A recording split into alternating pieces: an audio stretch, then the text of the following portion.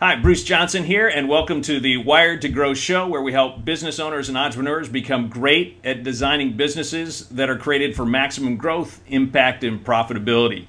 And today's guest is going to be Aaron Gase. Aaron is an equity partner at the law firm of Shulman, Rogers, Gandel, Porty, and Eckert in Potomac, Maryland, right outside Washington, D.C. And if you're in the area, it's right at the corner of 270 and 495. Now, there are a lot of areas of law that Aaron has been engaged in, primarily in the corporate transactional side, but the thing that he's a specialist at, the thing he's really great at, is M&A activity, mergers and acquisitions. And he seemed like the perfect person to talk about how do you build a business that you can sell for millions.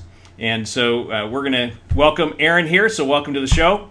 Thanks, Bruce. Love the show. Appreciate you having me on. Hey, we're really excited about it. Now, before we start digging into some of the technical stuff about how to build your business and get it ready to sell it for millions, why don't you tell us just a little bit about how you ended up deciding that you wanted to make mergers and acquisitions your thing? I just have a lot of fun with the back and forth, the negotiations. It's almost always a positive experience helping people to sell something that they've grown over the years, realize great value if you're on the sell side. If you're on the buy side, helping companies grow their business through acquisitions is a great way to grow, and just really enjoy every aspect of it. That's awesome. Now, a lot of people who have a business, let's just pretend, let's say I'm 62 years old, I had a business, my kids don't want the business, and I'm thinking I want to sell my business. Can you kind of give us an overview of what it's like, kind of from the moment I decide I'd like to sell the business until the transaction actually occurs? Sure. Ideally, the person in question here had an eye to sale when they created the business, and they've had a plan to sell from the beginning, and they've really built the business with the idea of optimizing the value of the business all along. But in your hypothetical, this person didn't do that, right. And they just realized at age 62 that they're ready to sell. So now the question is, how quickly, how can they, how do they have time to wait to sort of get everything in line the right way? Or is it a fire sale and they have to rush to get a sale done really quickly? And, a lot of facts come into play, but ideally you want to give yourself a couple of years to really get everything in line, particularly if they haven't had an eye to the sale really from the beginning. There's a lot that you have to go through. And usually it starts with a discussion just on the financial side, so with financial advisor and a financial advisor, and you're thinking about things like, how much money does the seller need to get out of the business on sale in order to make the sale worthwhile? Mm-hmm. And then, of course, there are a slew of legal questions that need to get asked and answered pretty quickly as well, and that kind of kicks the process off. Okay, so you said typically it's a, 2, 3, 4 year process? Yeah, I mean, candidly, I've done deals in 2 months, but ideally you'd like to have a couple of years. I've done deals in 2 weeks as well. But when you get into the process, you start to realize that there's a lot more to the sale process than one might think. It's not at all like selling a car or even like selling a house. And what selling a house is like, and right. Even that process can take some weeks and months. But this is a business you've built, ideally over 5, 10, or 15 or more years. There's a lot to go through, and if you want to realize really optimal, maximum value for your business, there's some things you're going to have to work through with your advisors. Okay, so if you're kind of pulling together the team, right? You talked about one is the financial person. Who are the other key players that someone would want to pull together early on? Sure. Yeah. Well, yours truly. I mean, you're going to need a lawyer for sure, and preferably somebody that's been doing this, if not exclusively, almost exclusively for a long period of time. You're also going to need a good accountant. And then there are other things depending on the type of business that you're in. You may meet specialists, special business advisors, if you have, for example, if you have a lot of employees, there may be some human resources issues that come up and advice that you'll need to get your deal structured the right way. But you definitely need a team of advisors. Okay, and where does a deal guy fit into this whole picture too? Sure. Yeah. Well, I like to think of myself as the quarterback. Okay. And I like to be involved as early as possible because I've done this so many times. I know the issues that arise really from the legal and the business side, and you need somebody to step in and really lead you through the process. The person should be a trusted advisor, ideally somebody you've worked with before, but that's not always possible. But Right. it's somebody that you're gonna like, that you're gonna trust, and who you know has the capability to really get the deal done the right way. Yeah. And when somebody, let's just pick the 62-year-old guys doing this. When they're thinking about selling their business, right? Whenever someone's selling something, they almost always think like the person selling the business, right? If you're trying to sell your legal service, right, you tend to think of like a lawyer. So Right. what are some of the mistakes that business owners make as they're thinking about selling their business? Because they're only thinking about them. They're not thinking about the buyer side. Right, sure. Well, the one that I see all the time is the mistake I sort of alluded to 2 minutes ago, which is thinking that selling it's easy and it's going to be something they can complete very quickly. And so, immediately there's stress and pressure, and usually the buyer brings that same time pressure. So inevitably there's incredible, pressure from timing on the timing of the sale. Right. And that creates, puts you in a position where problems are made, shortcuts are taken, usually to the seller's detriment. Often the buyer is driving that timing. So I'd Right. say that's definitely one problem. I think another one is that many buyers don't realize that, many sellers don't realize that the strain that the sale process puts on their people. And there's a bit of a catch-22 there, because in many ways the business's most important asset is the people that work there, and Right. the seller's going to need those people around through the sale process, and ideally through closing, for reasons we can talk about. So, retaining, motivating, incentivizing those employees to work through that process is something you can't lose sight of. Yeah. Are there certain things that business owners in general tend to think are really highly valuable that sellers don't? That business owners think are valuable and that sellers don't think are valuable. I mean, that the buyer doesn't think is valuable. Right. Well, yeah, I mean, look, as a general matter, sellers tend to overvalue their business, and that's always going to be a key part of the negotiation with a seller, is what is the value of the business. And so often, particularly when you're in a down or sort of flat M&A market, as we're in now, the inability to come to a clear agreement on value doesn't have to be fatal. It's usually solved through an earnout, which is used, sometimes to the party's detriment, to sort of bridge the gap between the buyer's expectation of price and the seller's.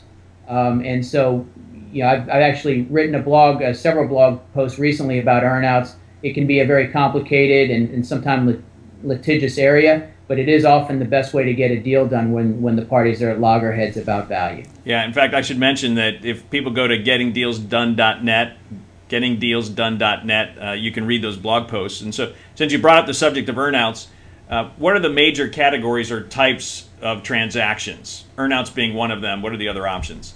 Sure. Earnout would be a component of a deal structure, and it can be used in either an asset sale or a stock sale. And those are the two main categories. In an asset sale, your 62-year-old seller, it retains control over the company, the legal entity, but the legal entity sells the assets to the buyer.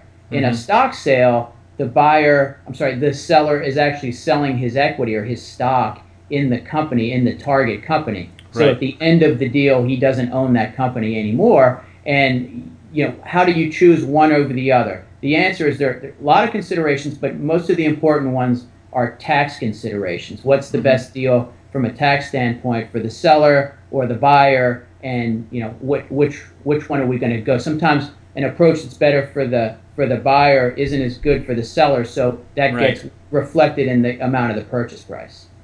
So for those who don't know the lingo, what is an earnout? Sure.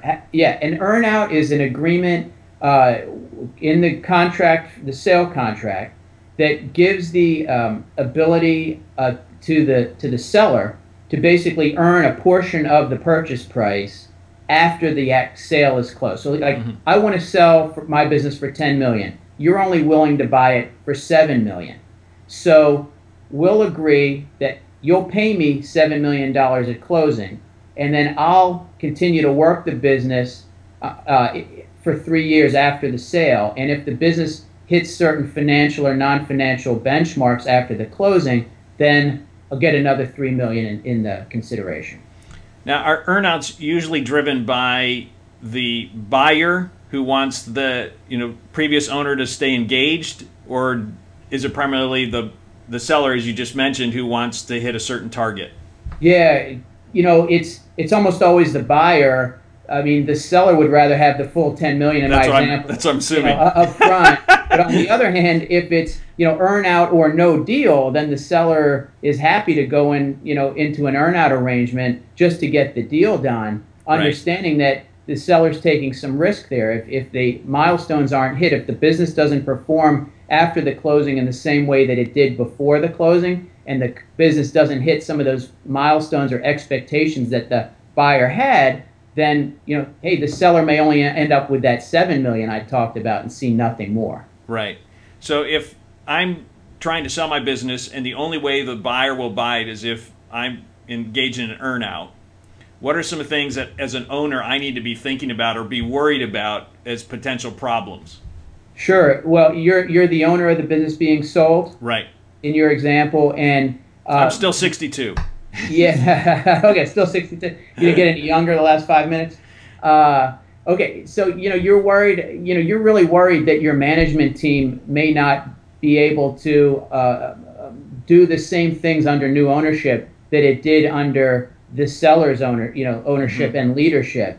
So, sometimes the seller is given a role in the business after the sale, maybe through an employment agreement for 2 or 3 years, and that can be a good and a bad thing, like so many other mm-hmm. attributes of these deals. But if let's say I'm the seller and I'm leaving the business, the buyer says, I don't want you near this thing, get out of here, then the only way I'm going to really see that earnout payment, and the only way those milestones are going to be met, is if the team that I built that knows the business, that knows the customers, that knows right. how to get the right margins, that they're going to be around post-closing and able to run this business the right way, which in turn puts a huge onus on me as I build the business and I look to grow the value of the company before the sale to make sure that management team is in place. And that's really a critical point.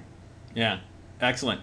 Now, I know the question that a lot of owners have is, I want to get the optimal amount of money. I want to get the maximum amount of money for my company. And when you talk about this, you talk about value drivers, right? So what do you mean by value drivers? And then we can start, picking apart some of those. Sure. Yeah, I do. Value drivers, great term. I didn't invent it, but I definitely use it. And it's really their attributes, financial or legal attributes of the business that really add value to the overall, that increase the value of the business over time. And the more value drivers you can build into the business, year over year, the more you're going to get for your company when you go to sell it. Okay, now you've done a lot of transactions. So if you had to pick out, let's start with the top 4, 5, or 6 of them. Okay, so if you had to pick out your favorite one, what would be the primary driver that you think really increases the multiple? Well, I guess I've got a few favorite ones. Certainly. My wife hates it when I say that. Just pick one. I hate superlatives. Well, you always go to 5, so let me see if I can get at least 3 good ones on the table. Yeah. And a good day, I might get 7 in, but that's okay. 7, yeah. We'll be here for a long time if I'm going through 7. But let me hit a few. Certainly, one is putting in an incentive compensation plan in place to incentivize, retain, and reward your employees for growing the business, for staying with you through the sale, and for accomplishing whatever objectives you have in front of them. And those take a number of different forms. Sometimes they'll be long-term plans that reward your employees with equity, stock or whatever mm-hmm. you have that so gives them a share in the upside of the business. And some plans are more short-term and maybe just in the form of cash bonuses. But right. whatever the plan, the key is to give your key people a feeling of ownership, an ownership stake in the business, a share in the success and the upside of the business. That's always the objective there. Okay, well that raises an interesting question for me. The last probably decade or so, it seems like everyone's favorite form of incorporation is an LLC. Is that fair? That's true. Yeah, that's more and more. We usually when we're asked to create a new entity, we almost always start with the LLC, and sometimes there are reasons to move to other entities like a corporation. Right. But oftentimes, for tax and other reasons, an LLC is the best choice of entity. Yep. Okay, so when you're talking about incentivizing and giving stock, so would one of the issues be early on in this process that you might have to transition your form of corporate to be actually a sub S or C corp? Yeah, and I'm using the term stock very loosely, so I Okay. think equity is probably the better term. And you can create almost any of the plans that you created with a corporation. You can mimic or use in an LLC with maybe some variation. Now, having said that, it is true that some venture investors, in particular, that are used to working with corporations, will insist that an entity convert from an LLC to a corporation prior to, let's say, a venture investment. But when it comes time to sell the company, usually there's no need to make that conversion at that point. Okay. So LLC is fine. So you can do the same kind or restructure something similar in an LLC without having to do the stock deal that you would in a sub S or C. Yeah, absolutely. I mean, one of the things you can't really do in an LLC is an option plan in the traditional way that were done with the corporations and the internet boom, for example, in the late 90s. But I think a lot of people learned that those stock option plans weren't really worth the paper they were printed on. So I have a lot of friends who have options that were worth zero. Yes. Oh yeah, people frame them. They put them in their tool shed and everything else, and laugh at them every time, or cry when they walk by them. Cry. Case may be. Yeah. So there are a menu of plans, and there's a lot of there's analysis that goes into selecting the right plan for the company and the people that you're talking about, whether it's cash or equity or some hybrid. We've seen definitely. I've been recommending recently for a lot of my clients that they use what are called share appreciation rights plans, SAR plans, and for short, sometimes referred to as phantom equity plans, which are really great in several respects. One of them is that they reward your employees with the equivalent cash upside they get if they actually owned equity in the company. Okay. But they don't get actual equity. They get it's referred to as phantom equity. Right. The beauty of that is it gives them the cash upside without creating for you some of the burdens that come along with having a whole slew of new equity owners in your business, where those equity owners may have legal rights to, for example, see your books and records that you prefer to keep private. Right. You may owe them, to use a fancy legal term, fiduciary duties that you wouldn't owe them if you set up a phantom equity plan. And frankly, from a tax standpoint, it can be beneficial. The SAR, phantom equity plan, typically would pay out a cash payment upon some big event. It might be, for example, upon the sale of the company. And it is taxed as ordinary income, so at the higher rate for the recipient, which maybe you're frowning upon initially, but then you realize that's okay because the person doesn't have to pay the tax until they have the cash in hand. Whereas with some of the option plans, particularly if they weren't set up the right way, some of those recipients had to pay cash on the grant before they ever saw any cash. So it's anyway, that's one approach that's can be a good one. And would this SAR approach then be what you would talk about in an LLC then? Sure, you can use SARs with an LLC just as you can with a corporation. With an LLC, there's also something called profits interest, which is an equity interest in the company, but oftentimes it comes without some of the management and voting rights that a normal member would have, and it basically gives the recipient the upside. So to the extent that the business grows in value between the date of grant and the date of sale, that person gets that upside. So in other words, you and I have been building a business for 5 years. We've created a lot of value. We bring in Joe, and we don't want to. Joe is insisting on equity, so we want to give him some equity, but we don't want to give him the benefit of the value we've created. We only want to give him the benefit of what he helps us to create going forward. And that's where that profits interest can be a very good way to go. Very interesting. Now, for a typical business owner who's thinking about creating some kind of incentive structure for his management team, or her management team, are there some pretty common glaring mistakes that people make that you wish that they wouldn't make? If you set it up with with the help of a lawyer and when necessary, maybe some financial advice.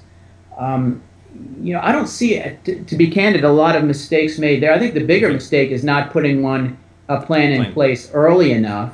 And then certainly, once you set up the plan, it's incumbent upon the business owner to make sure it's administered properly with help. So if you put it on the shelf and don't use it, or you use it, in a lazy fashion, you've wasted money, and you may be creating problems for yourself, going forward. But I think.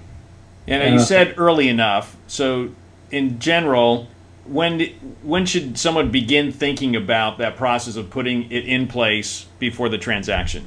Sure. Well, as you and I know, most businesses start with one person who thinks he or she is, impossible to replace and key to the business. But it's hopefully sooner rather than later, the business owner realizes that this business is going to be worth more if it can run itself without me. So then it's exactly the mindset has to be, how can I make this business run without me? So and the answer's got to be getting the right people around me. So now you start looking around and hiring key executives. So I'd start putting a plan in place as soon as you get some key people in the business that you really want to stick around. You're going to invest time in them. There'll be a lot, your future financial goals may be riding on their back. So you want to make sure they feel that they've got some skin in the game. They get upside and downside, and that's where a plan like this can really be helpful. Okay, so in that case, you're talking about, I want to sell. I already know that I want to sell. I'm bringing talent in. I'm trying to give them some incentive, moving them toward a sale. What about the person who, let's go back to our 62-year-old, who that was never part of his plan. He's had the company for 30 some odd years, and he's thinking about selling. Is this something, 2 years ahead of time, 12 months ahead of time? What kind of time frame? Yeah. Oh, yeah. But by all means, it's not too late at that point. And I have a client just like that. I mean, set up a business as a cash cow, IT consulting. He and his wife go to work about 3 hours a month, and they hey, I want that job. They make a ton of money, but I don't know what it was, but the guy's in his mid-60s, surprisingly, and he said for some reason he rolled over in bed, I guess, one day and said to his wife, "It's time we grow this business and sell it, and let's put some money in our kids' accounts, and when we pass, they'll get the benefit of what we grew." And he knew there was potential there. So then he came to me to talk about things he can do to kind of get him from here to the sale. And this was really the first thing we talked about. So, he's looking for a sale in 2 to 4 years. He has a great staff, maybe overpaid, but really skillful, strong staff. And so how do we get them incentivized? And I said they're overpaid. They're sort of content too. I mean, they're very professional and smart, but what incentive do they have to go that extra mile to grow the business? Well, that's why we put a SAR plan in place to help him accomplish that. Excellent. Now, you already hinted at another one of your value drivers, which is about the business owner removing himself or herself out of the primary running of the business, right? Correct. Yep. So why don't you talk about that a little bit? Yeah, sure. So, I mean, the more dependent a business is on a single person, the less money a buyer is going to want to pay for it. Because if the business can't run without you, why would a buyer pay you any money for it if you're ultimately going to be gone? So, that's a key point. And so, and we talked about the earnout too, right?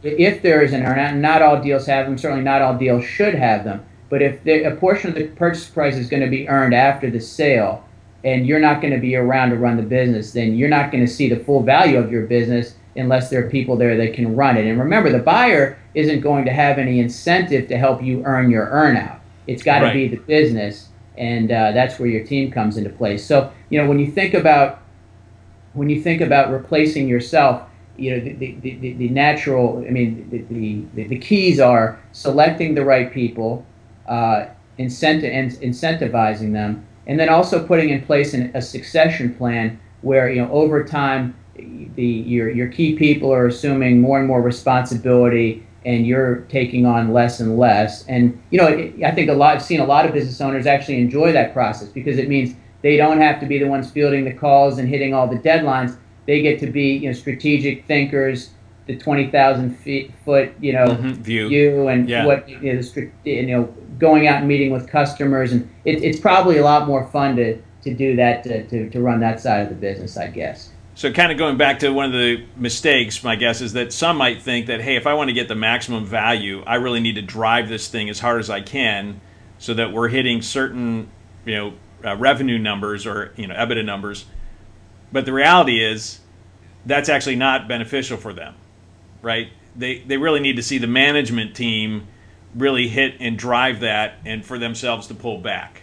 Yeah, I think that's a great point, Bruce. Yeah, and I think the strategic thinking is critical when you've got a sale that's a couple of years out. So if you're just driving profits all the time, and you're taking your eye off the ball, the bigger picture, you're gonna it's gonna be, it may be a fruitless endeavor at that point. But it's also a good time for that founder to get with the advisory team that we talked about and make sure that everybody really is moving in the same direction, and that the business as a whole is doing the right things. One of the things I've been thinking as you've been talking is some people don't mind sharing, other people hate sharing, right? And when you're doing the process of going through the transaction, do you find that a lot of business owners wrestle with, I've got to give away some of the stuff that I thought was mine, or do you find that it's easier for them to be generous at this point because they realize there's going to be a big payday? Does greed take over is the question I'm asking. Yeah, does greed take over? Sometimes it does, sometimes it does, but you maybe get what you deserve on that count. If going to be greedy, that may have the effect of limiting your ability to get top dollar for your business when it comes time to sell. And I think that's where a good advisor can also come in to help coax or counsel the seller to do things a certain way rather than another way. And again, having that team around you early as you grow the business and start to look to a sale is key, because the more they know about you, your strengths and weaknesses, the more help they can be to you. Maybe in a way that, say, your CFO or your vice president may not be able to be helpful in that way, and the owner may not be listening to his or her spouse. We know how that goes. Sometimes they listen, sometimes they don't. The 60 guy that I mentioned to you in his mid-60s looking to sell. Interesting you raise this, but his wife was very much involved in the business, and boy, you should hear the back and forth between them. And she's got an accounting background; he's an IT guy, and so they have some interesting discussions. And then also, when Harry met Sally is what that is. Yeah, absolutely. Yeah. So. Very fun. Okay, so the first one is about incentivizing your team, right? And the second one is about removing you from really the day-to-day operations. Now, by the way, as people are removing themselves from the day-to-day operations, do you find that a number of business owners actually have to go through and change up their management team in this process to be able to really build the kind of team they want? Like, they've held on to Joe or Sally for 10 years, but they're not the person that can take it forward? Yeah, unfortunately, that is sometimes the case. And where you often see that is where there's a small family-run business that has become sort of hit critical mass, and they can't go any further without some investment dollars. So now they look outside to investors, say a venture capital investor, or more likely a private equity investor that wants to come in, really build the company, maybe have not a controlling stake, a meaningful say in the company. And they start looking around, they start seeing that if we're going to really go to that next level, that we're going to need to make some critical changes in this management team. And that's a painful transition for any owner, with the personal relationships and trust that get built. But now you've got an outsider saying, look, we came in for a lot of money, and we need to take this to the next level because we're looking to sell, and that's why we're in this. And that's where we go through that painful process of maybe replacing some of the people, the family friends, the family members that are in this business that really just can't take it. Say, they were great when it was a small, regional, company, but now you're looking to make it a national company, or maybe even to go to the public markets for equity. Right. And the kind of CFO, for example, that can do the job and answer to public shareholders is definitely not the same CFO that can that's run the Correct. business really from the start, in the private market. Yeah, and I know from my consulting and coaching practice, one of the things that usually comes up early on when anyone is plateaued, they're not growing as fast, is there's almost always one or two people at that top level who the owner knows they need to let go of, but they haven't been willing to let go of. And they just need that outside person to come in and say, why are you tolerating this, right? And so I would guess that probably 80-90% of my clients, that happens within the first couple months. Yeah, everyone hangs on to people they shouldn't be hanging on to. Well, what do you say, Bruce? That's one of the keys to being a good leader and to successfully growing your business. You have to have good people around you, right? And it's exactly. You either have A players or you have, and maybe most of your team should be A players, and then if you've got B players, you keep them only if they're going to become A players. Exactly. Yep. You listen so well. I've been listening. All right. So those are the first two. Okay, give me a third value driver. Sure. Well, yeah. I guess I could hit two more if you got time. Yeah. So one would be the contracts that you enter into, and this is more important for some businesses than others. I'll give you an example. I represent a company that's in the business of buying and selling commodities. Okay. And without getting into too much detail, they love to buy supply contracts that have a 10-year runway on them, a 10-year term. And if they can find a 10-year supply contract, they'll pay 3 times the earnings value on that deal. Okay. If it's less than 10 years, they don't. So they're always looking to go out and buy these contracts. Mm-hmm. And so we'll look at hundreds and hundreds of contracts, and the ones that earn top dollar are the ones that have a couple of key attributes. The one I mentioned, the duration. Mm-hmm. 2, that it's not subject to termination by the other party. Let's say on 30 or 60 days notice, right? Maybe there's a termination clause that says if the performance is bad, it can be terminated sort of for cause, but otherwise. But not because the company was sold. You got it. Right. You got it. Yeah. And then a third thing is that if you're looking to sell a business and you've got a lot of contracts, and that's an important part of the company's value, mm-hmm.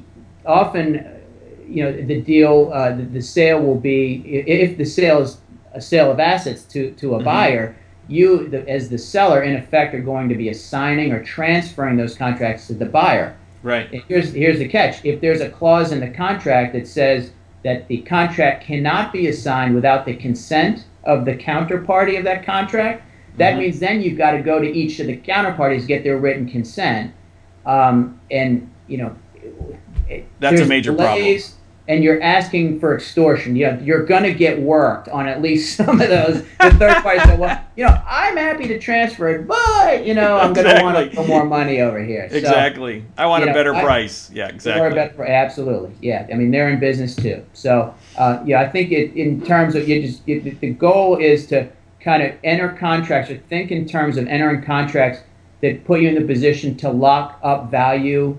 If you think of it sort of as a container in that mm-hmm. container, and where you try to minimize the amount of value that leaks out. So when it comes time to sell, you'll optimize the value of those contracts. Okay, so in this case here, the value to the owner is that when they're writing their contracts, or they're re-upping a contract, they need to incorporate a clause that blank.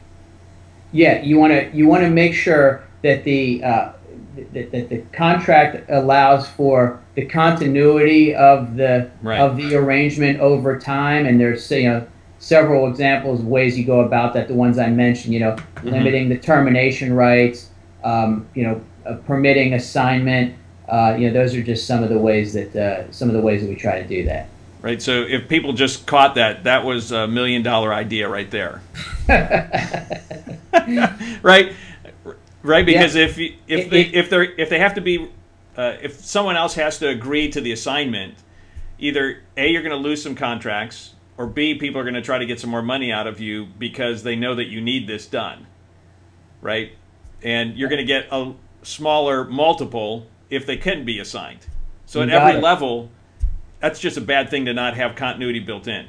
Yeah, and I'll give you another little practical tip on this, which is, particularly if your company thrives or is based upon having a large number of contracts, make sure that you're keeping track of your contracts. And it sounds like a common sense piece of advice, but I can't tell you how many times I've represented sellers that didn't have a good collection of their contracts. They didn't have signature pages all executed and dated. If there were amendments, where are those? They're incomplete. And now in this day and age with the ability to scan and store things electronically, it's easier than ever. Critical part of the, growing the business for value. It's a value driver because, as I mentioned, when you get into the sale process, I mentioned the timing pressures. Right. It's going to be critical that you be able to move quickly and efficiently. If you can't move efficiently, your own professional fees are going to be driven higher. You're going to, to the extent your advisors have to go back and recreate things, exactly. That creates delay but expense for you as well. And when you're dealing with an anxious buyer who maybe has alternatives,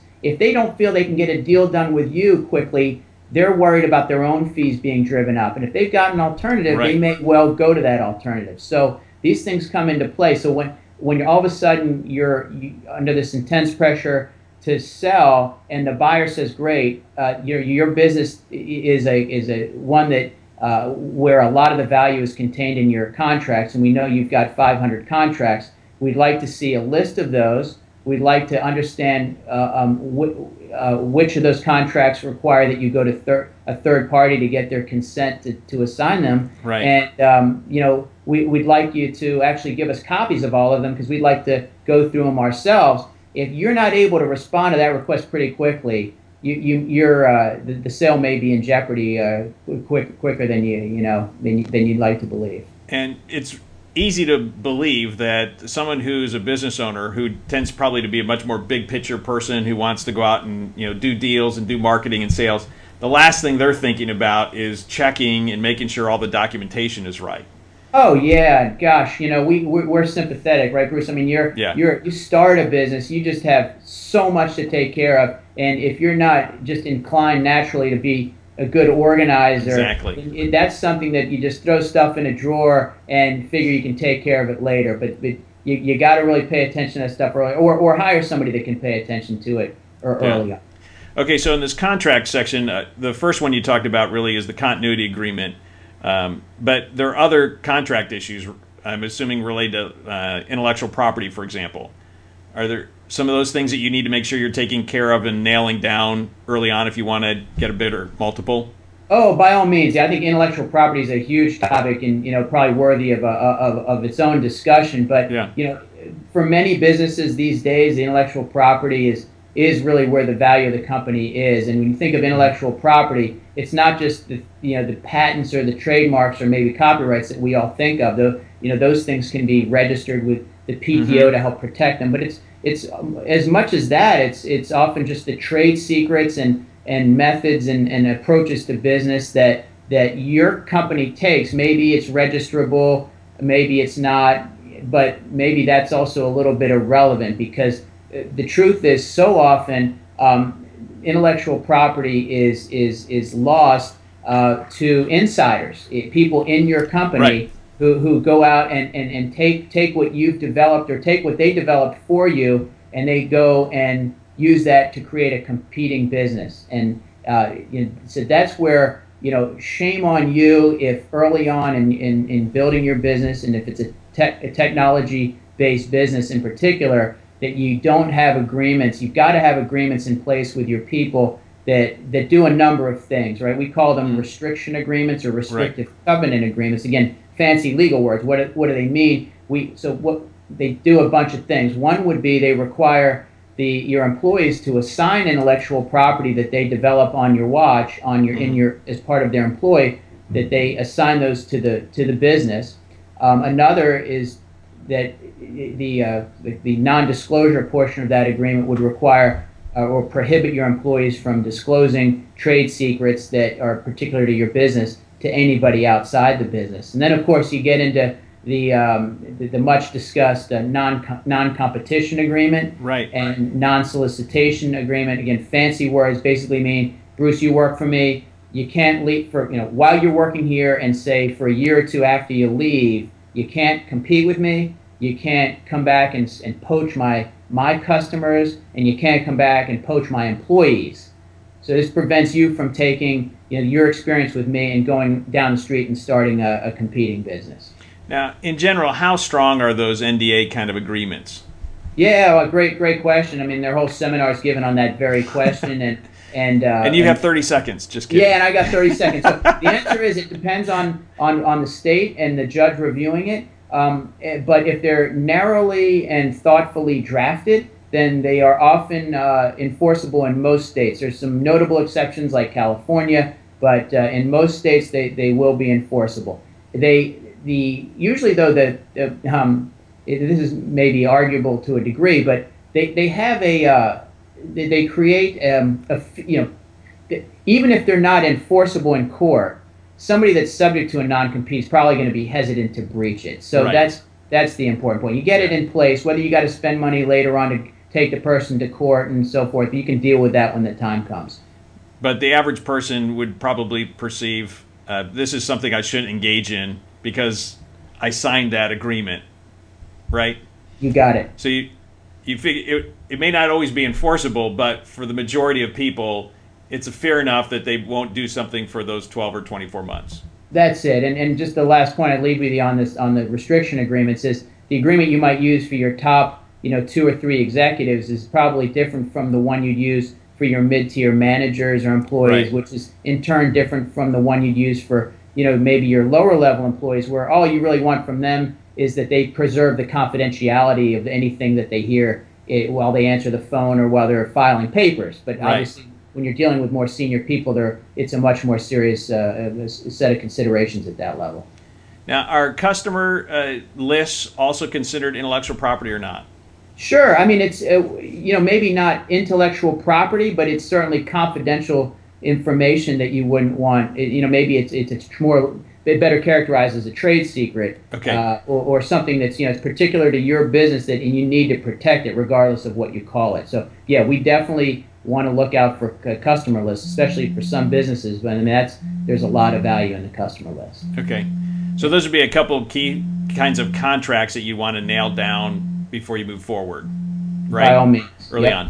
on. You said you have another value driver, and I'm not limited by time right now. So if you have a fifth one, we can get there too. So yeah, no, yeah. Give me your fourth value driver. Well, yeah, I guess are we up to 4 already? Okay, yeah. Gosh, I said I was going to do 3, so this is. Hey, we're flying, baby. We're on a roll, man. We're on a roll.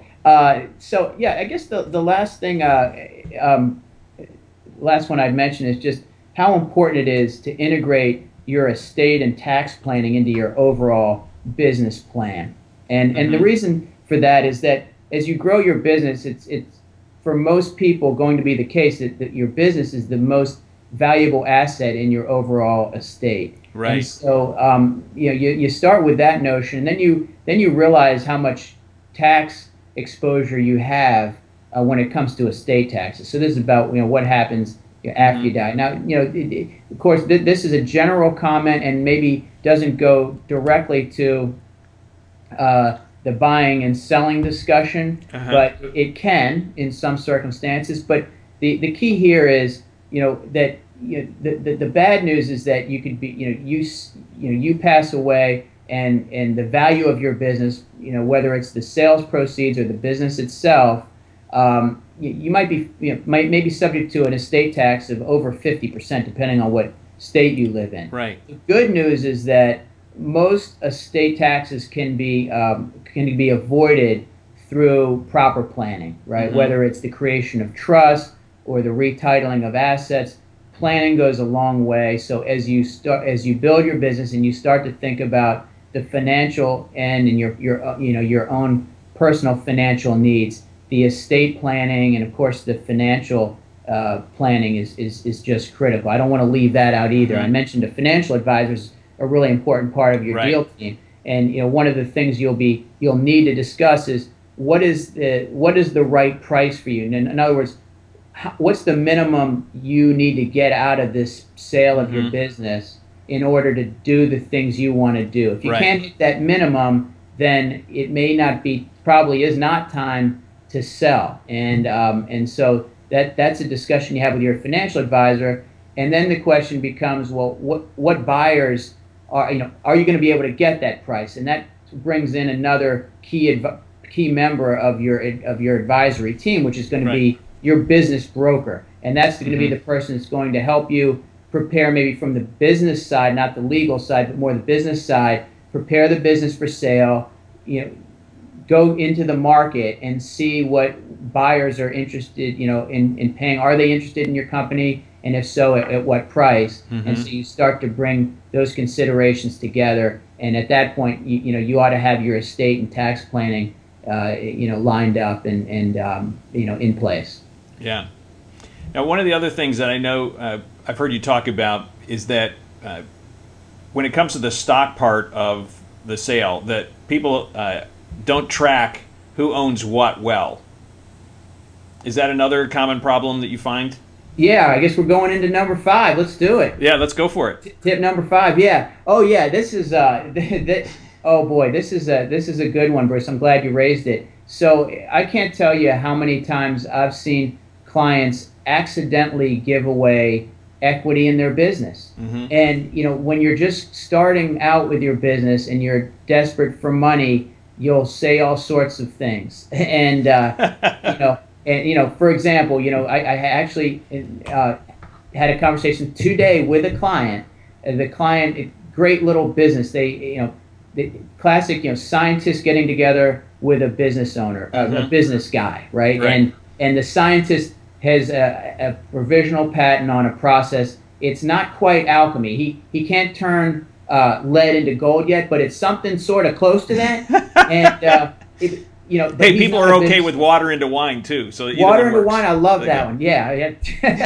And it's not that either, but it's, again, something sort of close. So they the scientist is brilliant. The business guy is very very good, but neither of them has or wants to put money into this business, or don't at least in the amounts that are necessary to get it going. So they need some initial startup cash. So sure enough, I was on the phone today, and I've talked to these guys a bunch of times, but one of the business guys says to me, Aaron, we did, Chuck lent us $10,000, and I told him, if we puts in another 90, get him up to 100, we'd give him the right to a 1% of our company. Immediately alarms start going off on in my head. So hey, did you put this in writing to Chuck, or was it just verbal? Well, it's just verbal. It's no big deal. It's probably not binding. I may have mentioned it in an email. Okay, time out. Because look, I understand you need the cash, and that's great. Chuck was there for you, and he's not holding your feet to the fire. But if this is really everything you say it is, the technology, and if this, and believe me, they're talking to a big private equity fund now. This idea's got legs. Chuck's going to come back to you a year and a half from now when your business is worth $5 million and say, look, here's the email you said I could, for $100,000, get 1% of the company. That's going to be a great deal for Chuck, and you're going to have a hard time saying you never really made that offer, or it's not binding anymore. And the fact that it's verbal doesn't give you an automatic out. So a verbal commitment to give away equity can be binding. Yeah. So the takeaway is just be really stingy with the equity. Don't give it away if you don't absolutely have to. We talked about phantom equity plans with the SAR plans. That's an example of how not to give equity away, but still to give some value to people that are helping you get from A to B.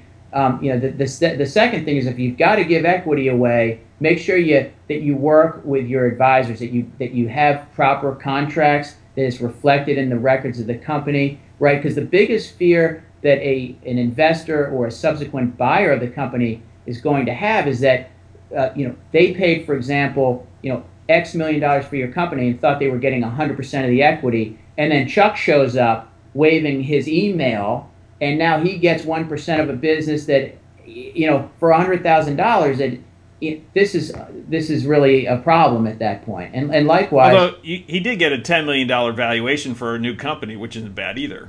yeah, okay, there you go. Right, yeah. I was right. thinking the other way. I was thinking they haven't gotten something produced, and they already have a $10 million buy. That's kind of fun. Yeah, well, that's true. Yeah, maybe my numbers weren't. Yeah, so if it's 10 million, maybe it's 20. But yeah. I hear you. Yeah. I think that's a pretty good valuation. I know. Well, and then the guys are discussing how valuable is the patent that's going into right. this company, and because remember I mentioned the business guy's really not putting in any cash, but the scientist putting in the patent. So of course the business guy would like that patent to be worth about $5.25 because without the money that the business guy is bringing to the table, the patent can't be commercialized, so it has no value. Yeah. And yet, if the scientist is bringing a valuable patent, then he's probably going to see more of the return when they go to sell the business than what the business guy is going to get. So it's not a true 50-50 deal like they thought it would be when they decided over breakfast at the local diner that it was a 50-50 deal. So. Yeah. And I'm guessing that probably comes up a lot in young tech companies where everybody wants to be a friend and they want to get, oh, yeah, you can have 2%, you can have 5%, you can have 8%, you can have 10%, or they just throw stuff around because at the point they don't have any revenue, right? That's it. Yeah, it's the landscape changes quickly when you go from a bunch of people with a good idea to, all of a sudden commercializing the business. And, that's where... I keep coming back to having your team in place early, but one of the benefits of getting some formality and some documentation. Yes, there is a cost, but a good lawyer can scale the cost so that it's not prohibitive. Mm-hmm. But the more you can formalize things sooner, the less likely you're going to have a really acrimonious fight later. Right. And so in a way, you're spending money, you think about it, especially if you're getting in business, a family business, or you're working with friends, by taking the time, spending a little bit of money to get that done right now, you're putting a safeguard in place for your friendship and your family relationship. Exactly. And you can always blame it on the lawyer. The lawyer said we have to have this. And, you can get the lawyer in between to sort of help you work through the what ifs. But it's, like to say, it's sort of like putting a prenup in place for the business. Well, and I say this to people all the time, which is when people are happy, that's when they start things and they make agreements. It's the job of the attorney to say that, the reality is that life doesn't always work out that way.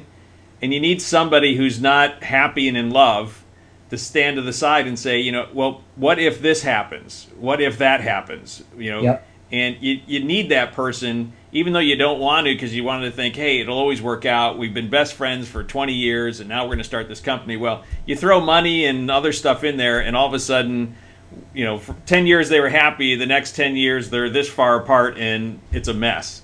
Yep, and you wish you never got into it in the first place. But, the good news is in my firm, we've got a litigation department, and those guys handle those fights, and we handle the, putting the businesses together, helping them grow, right. and then helping them sell or grow through acquisition. So we're seeing most of the good stuff. I don't have to deal with the litigators unless either, I did something wrong or the owners do or they get sued. But, the good news is that for every one sad or painful story like the one you described, there's probably 50 really good stories. So that's.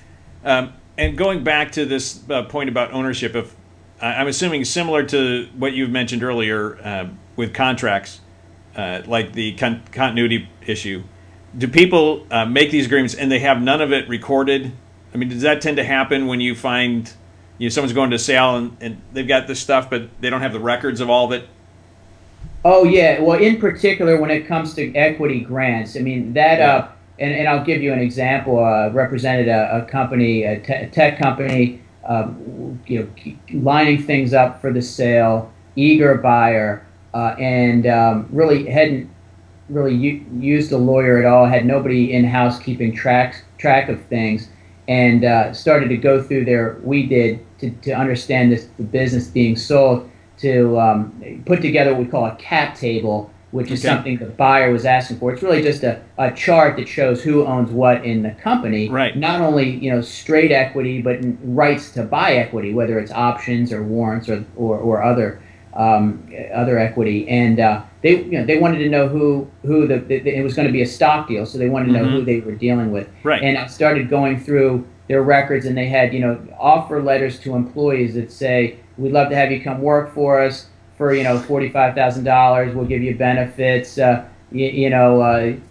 weeks vacation, and 0.3% of the company if this this threshold earnings threshold is met." I fell out of my chair because there were a whole slew of these sort of things. Not only offer letters, they had what purported to be warrants, which a warrant is like a contractual right to buy stock later at a price that you set today. Right. You set it today at $1, the stock's worth later $10. $10 a You're share. happy. That's where the value. So they had 3-line documents that say we're granting you a warrant to buy stock at this price. Meanwhile, the normal warrant, you're not going to see a shorter warrant than say 3 to 5 pages, and that's not all legal boilerplate. There's usually real considerations and thought that has to go into that. So those sort of promises and commitments to give away equity were littered throughout their corporate records, and it ended up being a pretty scary process getting all that straightened up on time and doing it right. And frankly, there were things that we couldn't really fix 100%. So now the seller's always got that overhang of, gosh, what if somebody comes out of the woodwork and says they were entitled to some of those sales proceeds? And you're going to maybe find yourself in court or having to settle for an amount of money you're not going to be happy to pay. Yeah. Now, you've mentioned a couple times tech companies, and you'd also mentioned earlier that it's smart to think from the beginning about your sale, right? Versus the 62-year-old guy who's just thinking it's time to sell now. Yeah. So if, let's say I'm 25-year-old tech guy, I've got a bunch of buddies, I'm putting it together, we've got this really cool idea. What are some of the things that I should be thinking about if I want to sell my business in 5, 10, 15 years down the road and cash in for millions?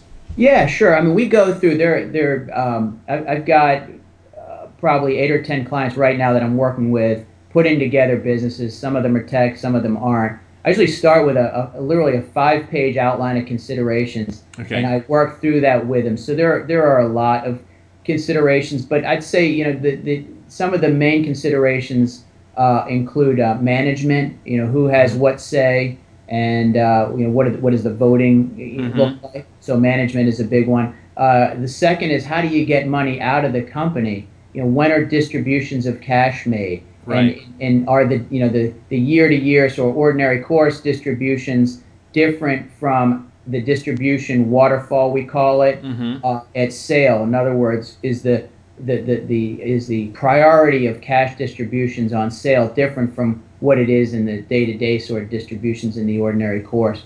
And that can get it to be an interesting discussion, particularly Absolutely. if you've got an investor that comes in later, but they think of themselves as a preferred, or like a venture fund comes in, wants money into your business. They're going to want some preference on their right to receive money back on a sale, and they even look for some multiple of the money they put in. They put in $3 million. They're going to want to get $6 million out before any of you founders see any money. So so that's a big one. Just distributions. And another one is all of the thinking that goes around what happens when the company needs new money. Everybody put in $100,000, and that got them from A to B, but they want to get from B to C or maybe D.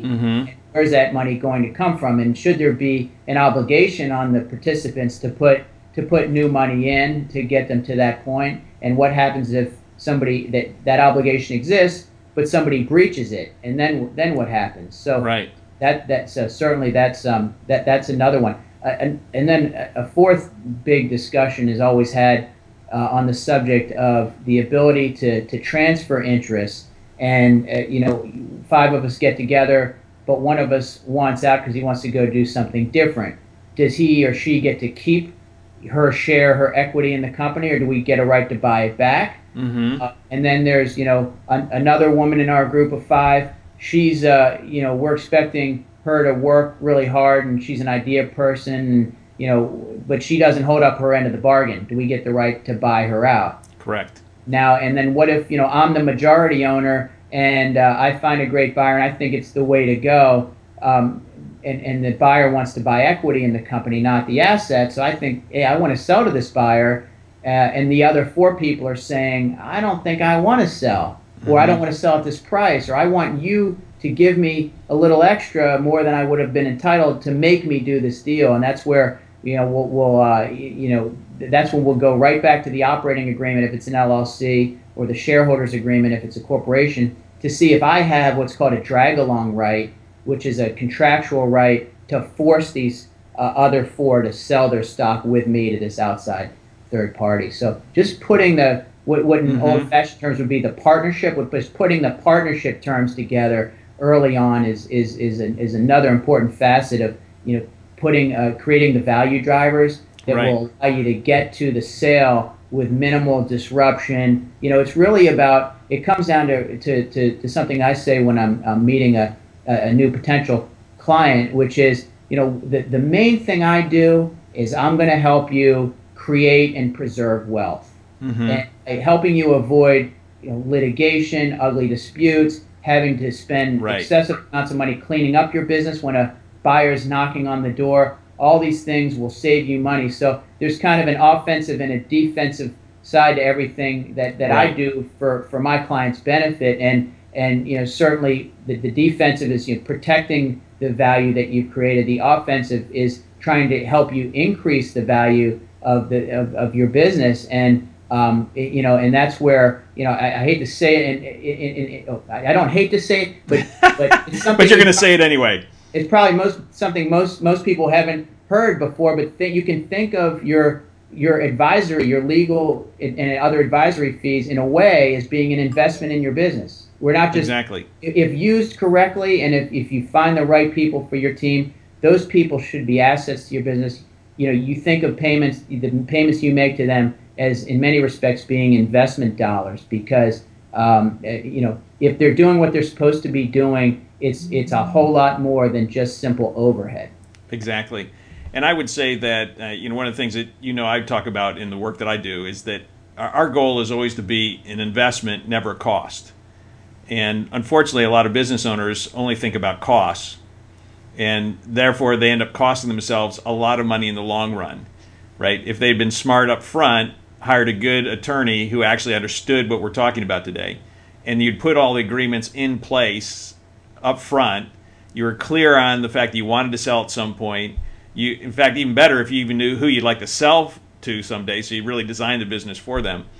At the end of the day, every dollar you spent had a huge ROI, right? But a lot of people unfortunately don't get that. And in fact, anyone who's listened to this today and can walk away and not think, I need to talk to my M&A attorney, is just missing it, right? I mean, we've gone through so many things where people make mistakes because they didn't engage somebody early on who could help save a lot of money and at the end make them a lot of money.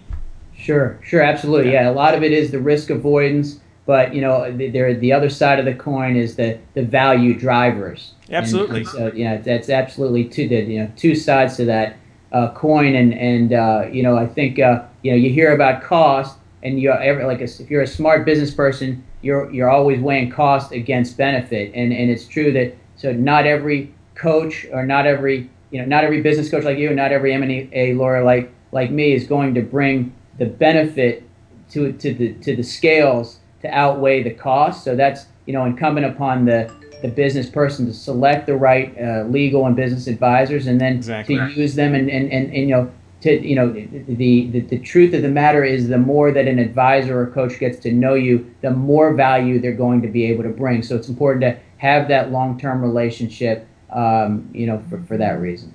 Exactly. Well, this has been instrumental. It's been really helpful. I really appreciated you taking the time here. Is there anything else you'd like to say before we finish up? Is there anything we didn't cover? Say again? Is there anything we didn't cover? Anything we didn't cover? Well, oh boy. Well, we've talked for about an hour. We touched on a lot of things. Yeah. But it's a lot we could have covered in greater depth. But Bruce, I thoroughly enjoyed it, and look forward to doing it again. I think a lot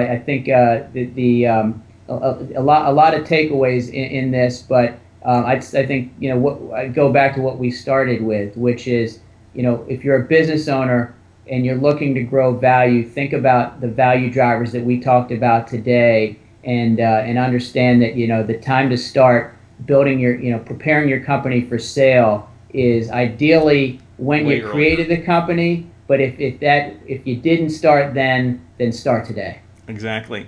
Now, if somebody wants to get a hold of you, the best way to get a hold of you would be what?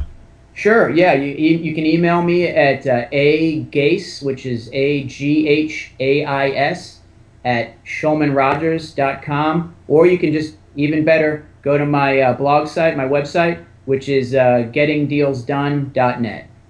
And right there, you can hit the contact you button. So, Aaron, thank you so much. This has been great. And to the rest of you, thank you for listening. Until next time, to your accelerated success, Bruce out. Bye-bye. Thanks, Bruce.